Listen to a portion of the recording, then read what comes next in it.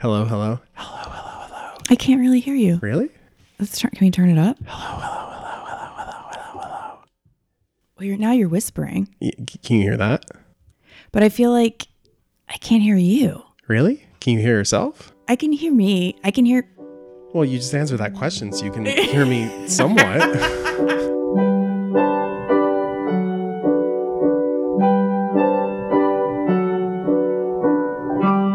Do you think that we're just getting like more mature, and that's why we're not as petty? I like to think so. You know? I feel like when we were younger, we would have been real bitchy about something. I mean, would have been. Or were. And, you know, So we're just growing. But it's taking a long time. I was thinking that actually recently. I was like, wow, I'm on the back 9 now of my life, and I'm only just starting to get it. Right. Like, I should have gotten it earlier. Well, but also keep in mind that, like, I do think that people are aging more slowly. So Okay. maybe that's part of it. Maybe it gets stretched out, or you kind of like Yeah, have an maybe. opportunity. We're also like extremely privileged and able to We'll kind probably, of do you think hold on we'll to. probably live till we're over 100, right? Because like by that time, you know, Well, life also- expectancy, and you're, you know, taking all these longevity supplements. But also, intermittent fasting is like the number one. I mean, you laugh, but it is actually like Well, the I number do one. it too. So I know. there you go. That is why I am intermittent fasting. The women in my family, other than my mother's mother, who died of cancer very young, they all live old, Right. like a long time. Yeah. And that's, you know, without any sort of like medical intervention like a while ago. Right. Like my great grandmother lived till her 90s. My grandmother lived till her 90s, on my dad's side. I just want to not have Alzheimer's or any kind of dementia. Yeah. That to me seems like a nightmare situation. Well, they're consistently making advances in that area. That's true. You know? So, and also like there are, I don't know. I mean, there are certain theories as to like what you can do to stave that off. What? Intermittent fasting being one of the things. By the way, I'm just saying. Well, someone told me when I was in high school, like whenever I would smoke out of like a soda can, or sometimes I would make pipes just out of tinfoil that Yeah. was like in someone's parents' kitchen. Right. People would say that that's how you get Alzheimer's. Yeah, I don't think that's, I mean, it's impossible to say like how you get Alzheimer's. Well, but you is know? that one of the reasons? Can you Google that? Smoking, freebasing, smoking off of tinfoil? Because I've smoked so much tinfoil. I've smoked so many soda cans. What is Narconon? Is that Scientology? Yes. Well, that's the first thing that comes up when I Googled smoking tinfoil Alzheimer's, and a Narconon site came up. Oh my God. Yeah, so I guess we're not going to. They're not trustworthy to me. In October 2007, there's a Wesleyan column in a Wesleyan paper called Ask a Professor, who says a number of recent studies have indicated that the proposed link between Alzheimer's disease and aluminum is weak or non-existent. Oh, okay, great. I don't know Good if there have to been know. advances since 2007. I trust it. Is Shelley Long on Cameo? Shelley Duvall on Cameo? I don't think Shelley Duvall is. Oh, I wish. Is Haley Mills on Cameo? Oh, wait. I thought she was dead. Did she die? She might have died. Haley Mills is alive. She's alive? Yeah. And straight? I mean, if she were gay, we'd know, wouldn't we? Personal life. Okay. In 1966, she was 20, and she met 53-year-old director Roy Bolting. Oh my God. The two were married in 1971 and owned a flat in London's Chelsea. Their son, Crispin Mills, is the lead singer of the rock band Kula Shaker. Do you know Kula Shaker? I've heard of them. They were Britpop, and they like were into like Eastern philosophy. Okay. So they would chant. Their early hit was Tatva, it was called. Tatva? Yeah, Okay. they would do like, you know, chanting. Their choruses were chants. Crispin Mills. Her partner since 1997 is actor and writer Firdois Bamji. Partner is pretty gay. 20 years her junior. She's all over the place, huh? Truly. 54. He's 54. That must be interesting. I don't recognize a lot of these people that are in Disney. They're probably like past us. I do recognize Gilbert Gottfried. Okay. He's here probably because he's in Aladdin. Yes, he was. He's $159. That's kind of steep. For Although, Gilbert Gottfried, you know. but his voice is iconic. It is iconic, but Yeah. neither of us are huge fans. No, I guess not. No offense to him, but it's just Gilbert Why are Gottfried his doesn't. eyes always kind of closed? I don't know. He's right. Like he's always kind of like squinting the whole time. Are they ever like regular open? And if they think they are, must is have he been. recognizable? I think so. Let me Google Yeah. Google Gilbert Gottfried open eyes. Early installment weirdness. How he looked and sounded when he was a cast member on Saturday Night Live is entirely different than how he looks and sounds now. As mentioned above, Gottfried once had a full head of hair, had his eyes open, and had a fairly soft-spoken voice. Okay. So the whole thing is, I mean, because you can't just talk like that constantly. He's always screaming. Yeah, he's always screaming. I wonder if he gets headaches from doing that with his eyebrows. What's his ethnicity? Jewish, right? Is Gottfried? he Jewish? Gottfried sounds Jewish to me. Gilbert sounds Jewish to me. He is Jewish, but he has commented on his podcast that he did not have a bar mitzvah. Were they poor? I don't know. Doesn't say. I've never been to a bar mitzvah or bat mitzvah. Yeah, me neither. But maybe, I mean, What? we should have more Jewish friends, I guess, then. I mean, I went to Catholic school. Yeah, I mean, I didn't go to Catholic school, but there was no Jewish Jew people in in my my neighborhood school? at all. It's weird. Yeah. I never met a Jewish person until my freshman year of NYU. My dad's business partner was Jewish, but that was like the only interfacing I had. And I was like, they are weird. Were they Orthodox? No. Oh. But the thing, you know what's weird though, is that I used to think that all other Christian religions that weren't Catholic were weird. Like Jewish people, like I understood to a point because they just seem like New Yorkers to me. So like even though I had no Jewish friends, like that still seemed like, you know, I see those people like in movies and, you know, but people who are like not Catholic Christians, that to me was weird. Yeah. It's like you don't do rules, I guess. You do your own rules. I remember like asking people like, what religion are you in? Like holding my breath until they said they were Catholic. So weirdly judgmental. Like No. nothing else was good in my book. It was like, you're all going to hell. I just was like, because I remember being taught about Martin Luther, Yeah. that the original, Right. and not Martin Luther King Jr.'s dad. Right. We learned about Martin Luther, but it was in like a not like he's not okay kind of way. Right. But like I remember like an entire day learning about that, and I actually thought it was interesting, but walking away being like, wow, like no, Yeah, like, that's right. bold. Like going against the Pope, like oh my god. But you now, were impressed. no, I was like, That's sinful. yes, that's bad. Right. Yeah, But that I think that speaks to like indoctrination. I and know. my parents were Because never. at this point, when I look at that, I'm like, yeah, damn, he was cool. I was definitely. I don't think that I think I put the pieces together. I don't think I was ever taught that like you're bad and going to hell if you're not Catholic. Only in terms. No, It's me too. only no in one ever terms said of that like. literally to me. But it's like you're indoctrinated to the point that it's like so true to you that anything else has to be a lie, and it's like that's just ridiculous that anybody would believe anything else. or that you are taught that there are these like certain rules, Yeah. and if you violate those rules, like Right. taking the Lord's name in vain, and that could mean practicing a different religion. Yes, of You know, course. that kind of thing. So they never would say like, oh, other people are going to hell. They would just say that, and then you kind of like use the logic that you were given to make the determination. I actually remember there was a weird kid in my grade named Ben who in retrospect was obviously on the spectrum, but it was way before there were so many people diagnosed, you know, and he was definitely annoying, you know, but I remember one time in CCD, because I went to public school, so I only got like a little bit of the Catholic stuff, but I still believed in it enough that like one day, I think this was like fourth grade or something, Ben said he didn't believe in God, and I was so mad about it. I was like, why are you here? But the teacher was like, well, let's hear him out. like, and I was like pissed off at her for even entertaining the thought. But in retrospect, I can't believe that she was so liberal as to actually like allow him to say his piece.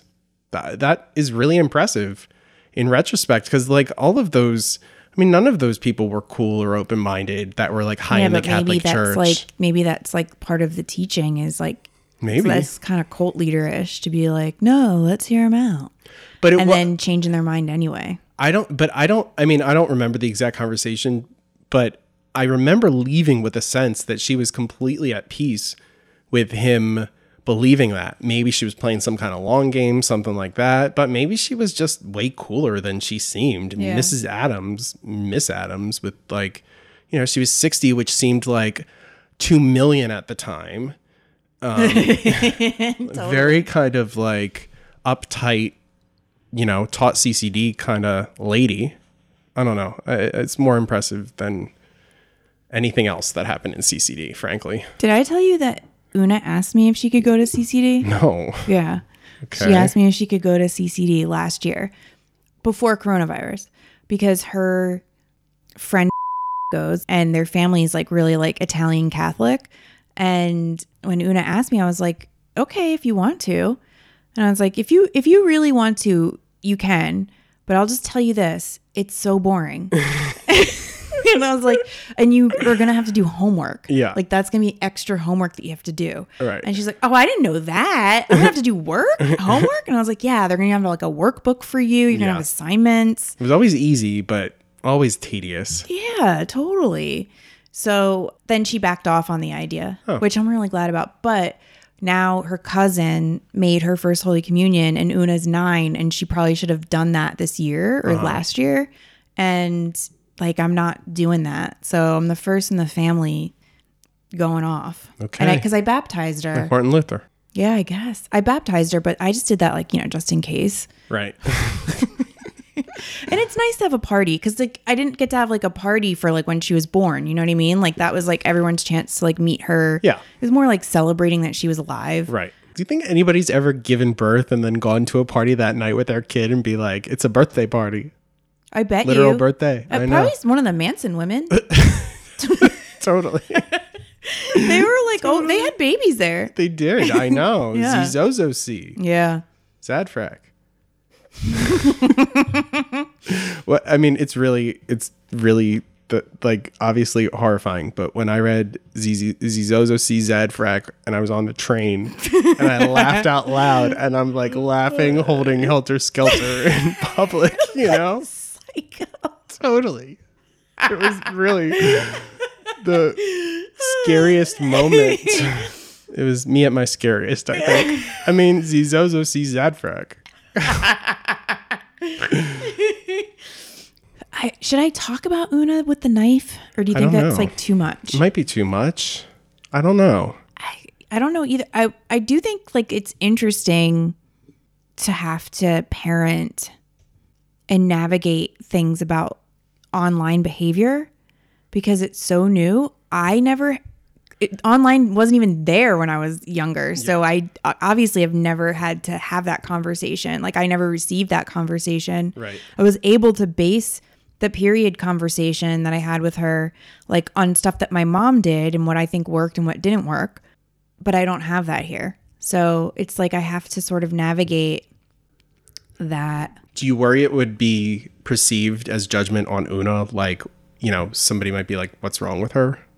But I know that nothing's wrong with her. Yeah. So you don't care if people get No, I know that she's doing it because she thinks it's funny. Yeah. And it's just like, you know, she's like misfiring on the humor. She's like not nailing the joke. She really is like, she reminds me of me in a lot of ways because she really is just constantly just trying to make jokes. Right. And some of them land and some of them don't. Yeah. And, you know, I've learned that the hard way. Yeah. I don't know. It's just like hard to Tracy Jokester Egan Morrissey, as they call you. Well, I do joke around a lot, and not everyone appreciates it. Okay, I mean, I don't know if I would have like described you in the first 100 words as like a jokester, but sure. I feel like I'm constantly just trying to like laugh and have a good time. Okay, yeah. You don't think so? No, I mean, yeah, that's definitely part of it, but there's laughing and having a good time, and then there's like, I don't know, being a jokester. Well, I'm not pulling pranks. I definitely say a lot of puns. I definitely, like, if I think of a one-liner in my head, I say it without even real, because I'm so proud of myself for thinking it that I say it right away instead of like being like, oh, should I say this? And like, I feel like ultimately it is funny Right. to me. Yeah. But not everyone else thinks that. Okay. So I have to teach her that because no one taught me that. And that's like been a problem. That's why I've made, I think, a lot of mistakes. Right. So I feel like that's my duty to like talk about that with her. And I relate to her on it. Okay. You can set it up and then you can. Some background on this. My daughter would talk about this one little girl that was in her class for the last 2 years, that the girl was like mean. She thought she was queen of the world. That's how Una puts it. And, you know, she says nasty things about people. So then today, and I hadn't heard about this girl in a while because obviously she doesn't have to deal with her because of, you know, homeschooling. Right. I hear her downstairs. She's on the phone with her friend. And I hear the girl's name that she, you know, used to talk about. And I was like, oh, some shit's going down. And then Una said something like, well, tell her I don't care or something like that. And I was like, oh, there's like drama. Yeah. So then, you know, we went to the park today and we were just talking and I was like, whatever happened to blah, blah, blah, like that one girl. And I was like, that one that like, you know, was mean to you. I was like, whatever happened with her? Because I just wanted to find out if like the girl was being mean to her. So she said, told me that he said I was stupid. And I was like, well, you know that you're not. And she's like, I know. And I was like, you're probably like the smartest kid in your class. So she's stupid for not thinking of a better insult. Yeah. And I was like, what did you do? Did you respond to it or did you just ignore her? And she said, I took a picture of myself holding a knife and I texted it to her. And I was like, when she said it, I was like, you know, there are so many times in parenting. It used to be a lot more when she was a toddler where like I wanted to laugh so hard or like I couldn't help myself and I would have to like turn my head and laugh so she wouldn't see me because it was so funny. And this was like kind of one of those times. Yeah. But then immediately I said, you can't do that. You could get arrested for that. Yeah. I just wanted her to like know how serious it was. Right. And I was like, that's harassment. You cannot threaten people with violence because you can go to jail for that. And what was the kid's response? Nothing. Okay. That's not great. No. But I haven't heard from the mother.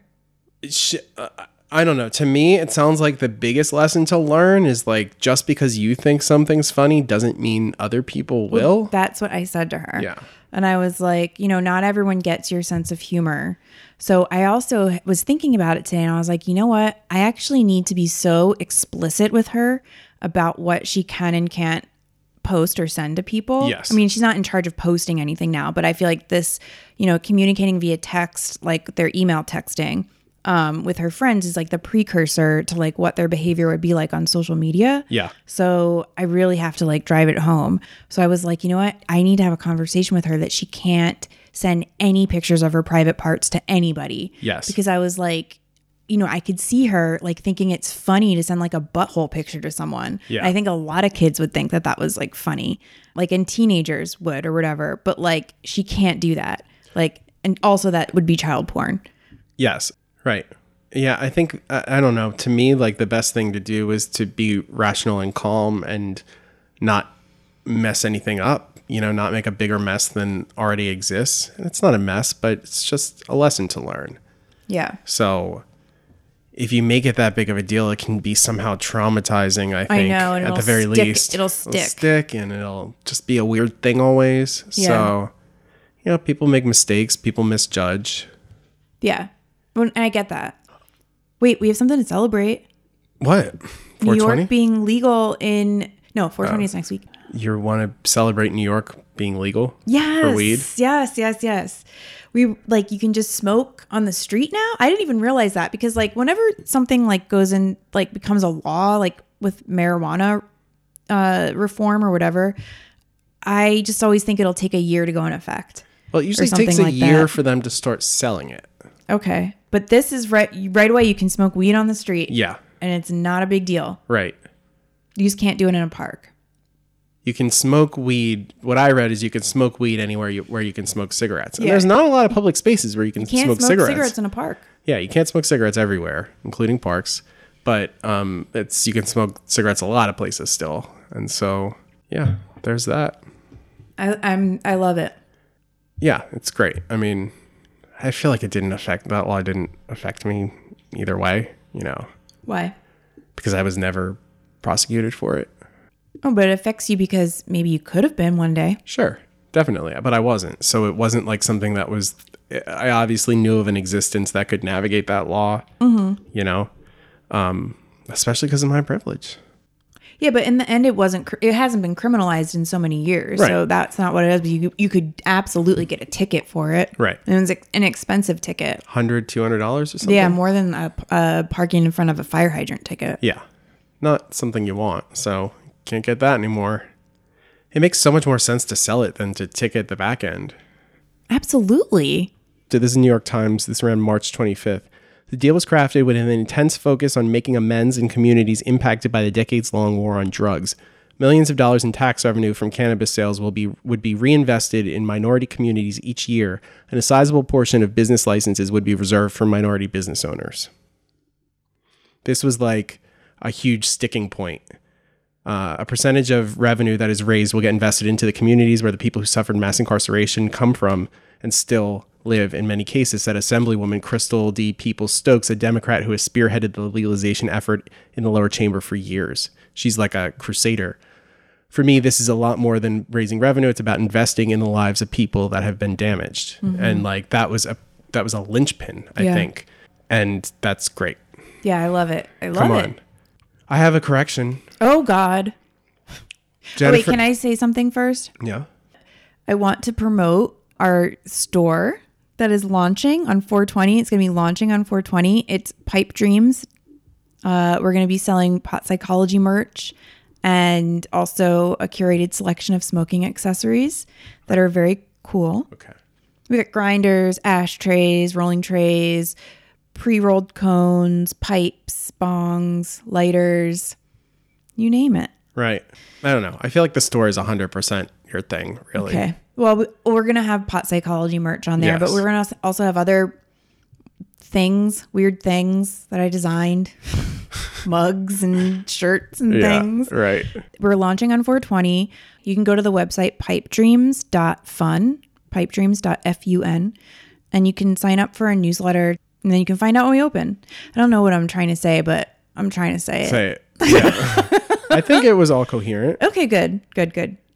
So my correction is that Jennifer Nettles was in Sugarland and I said Little Big Town. I Okay. mean, they're literally the same to me. I couldn't tell you the There's difference. two things there's a sugar town and a little big town. Sugarland and Little Big Town. Oh, Did you watch Generation? what's that? It's on HBO. It's the one, remember when Lena Dunham had that controversy about like exposing kids to dead cats? No. Yeah. What? Yeah. When was that controversy? A few months ago. That was actually, remember the time that like somebody How did I miss that? Was that when I had COVID? I'll tell you how you missed it, because somebody had DM'd me about it, but it was like to Dumois, and I don't follow that Instagram. So I was like, I can't see it, whatever. And then that's what it turned out to be. It's a really weird story. Generation, is this it's a TV show? Yeah, it's like, it's And on HBO Max. It's scripted? Yes, and everybody is queer except for like one girl who's the most wooden actor I've ever seen in my life. And everybody, I mean, I really think it's a terrible show that I unfortunately couldn't stop watching, and that's not usually my experience. So Lena Dunham, She's just an produced EP. it? She's an EP, and she wrote an episode. And in fact, the episode she wrote revolves around a Grindr conversation. So if you ever wanted Lena Dunham's take on how men talk to each other on Grindr, is it accurate? I wouldn't say so. They talk about French fries. There's, yeah, it's like, I didn't even realize that she had written it till the end of the episode, and I was like, oh, fuck this. It was actually very similar to her. I need to watch. Her sibling misreported this thing really, really terribly years ago, and I wrote about it for Gawker. And actually, the story that they wrote at the time was all about hate crime legislation, in which a hate crime was investigated and then dropped, you know? Okay. But I didn't realize that that was Lena Dunham's sibling until after I'd written it. And I was like, oh, I'm glad, because I was totally unbiased. Do they have the last name Dunham? Yeah. Oh, okay. But I didn't like put it together. It's not that uncommon of a name. Regardless, that was another experience where I watched this garbage and then was like, oh, Lena Dunham. But like I watched a bunch so I could write about it. And then that night I had a dream about the show that I was in it. There's a scene where they're supposed to go to San Francisco in the Castro to watch Paris is Burning with Jenny Livingston talking, and they say Jenny Livingston's name multiple times in it. And then like the main character who's played by Justice Smith says, you know, like, oh, like I like trots out the argument about like, is Paris is Burning appropriation? It actually says that like, oh, you know, the people in the movie didn't get any money, which is like, you know, they did. And also that movie made $2 million, and also documentary subjects don't get paid for anything. That is something that people say. It is something people say. Yeah. That was reiterated on this show. The bus actually ends up breaking down and they just stay in some like roadside motel on the way to San Francisco. And that's 2 episodes. So I dreamt I was on that bus and we were all playing songs for each other. And I chose Around the World by Daft Punk. And a kid challenged me for not picking something that was explicitly anti-racist. And I was so mad. I remember I was like, the lyrics are around the world, and there's a filter, and that's why it's beautiful. What song is explicitly anti-racist? Probably something Malcolm Moore wrote, right? I'm sure.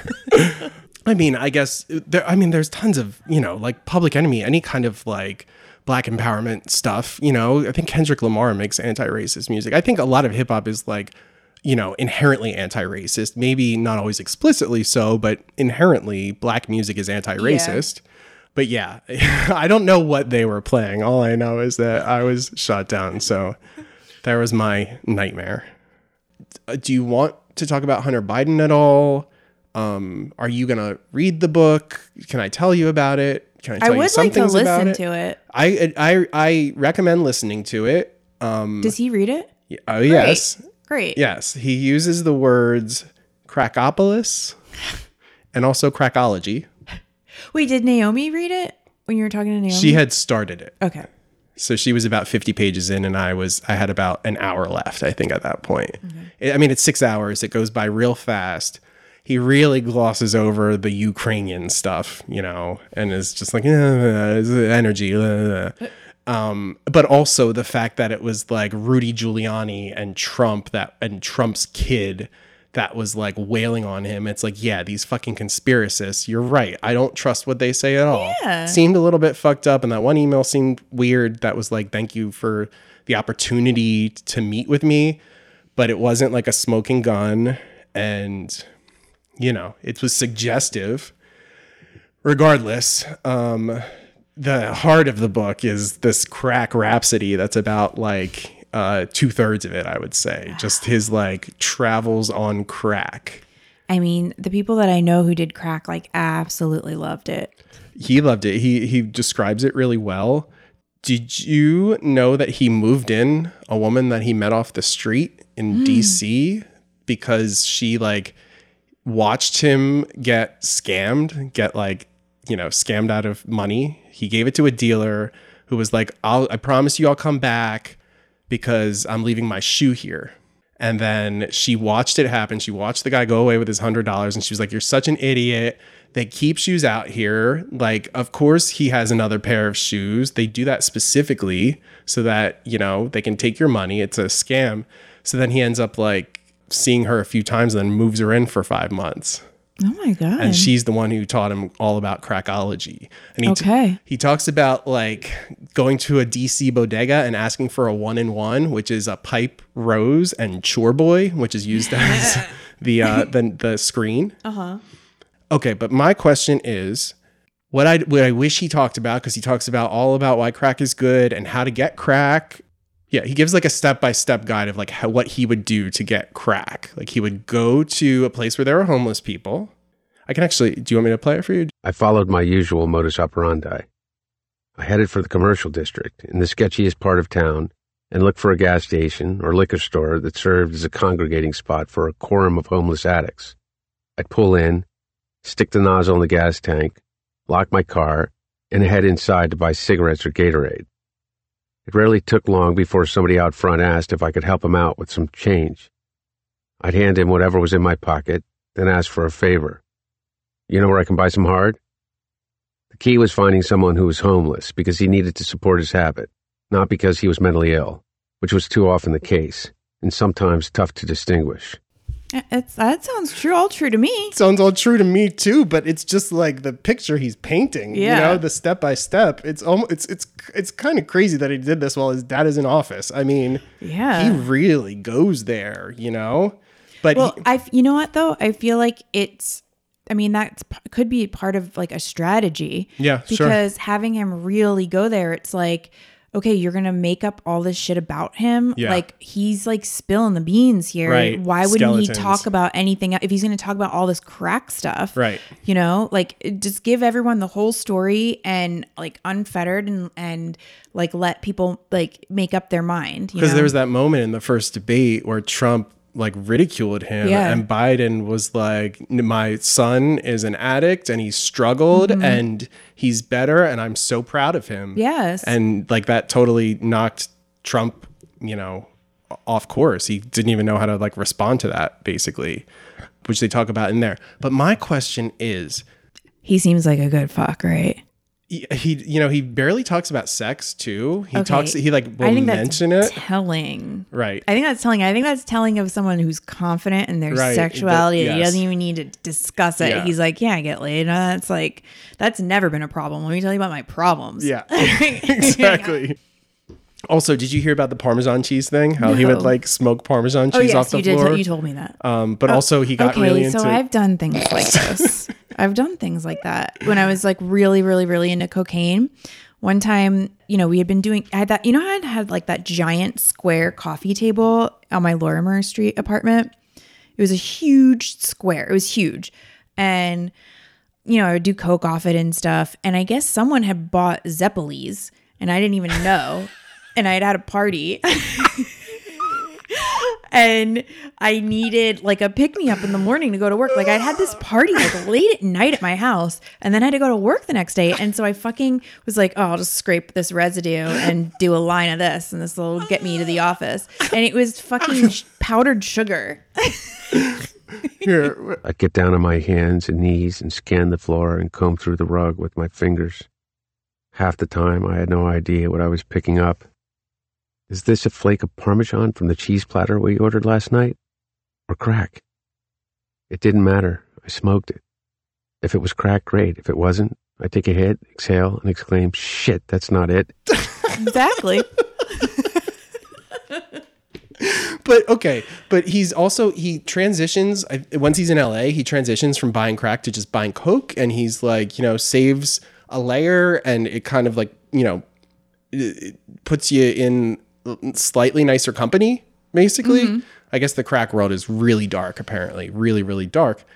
But my question is, why wouldn't he just freebase the cocaine instead of making? He made it into crack. He would buy it and make it. I told you why. Well, tell me again. Okay. I don't think I was convinced. Because cocaine is so much more expensive, and when you make it into crack, you're expanding it. You're drawing it out. You're getting more for your money. But money was not an object for him because at this time all of his stuff is getting stolen. He talks about how there was just in LA, there was just this revolving group of drug buddies that were constantly robbing him. I mean, what did he say? But it does seem like money was a bit of an object for him. Like he probably didn't have a lot of access to a lot of liquid. Maybe cash. it was, and it also did seem, he talks a lot about his struggles in obtaining coke and how they'd be like, oh, go to Hartford, you know, when he was in Connecticut, go to Hartford. And then they'd be like, go over there. And it'd be like a wild goose chase of like hours of just like sitting in parking lots. So like just making crack is just going to make it so that you don't have to like deal Goes with that. longer. Yeah. But he does rhapsodize crack specifically. So I think also there's something about crack that's like somehow for some people better than smoking coke. It seems like, I don't know. I just feel like when people have coke, they just snort it and they don't smoke it as much because when you snort it, it's more immediate than smoking it. It's like snorting and injecting are more immediate, and then smoking, and then But I don't know. I mean, eating. but you get it pretty immediately from what he describes. You take a hit.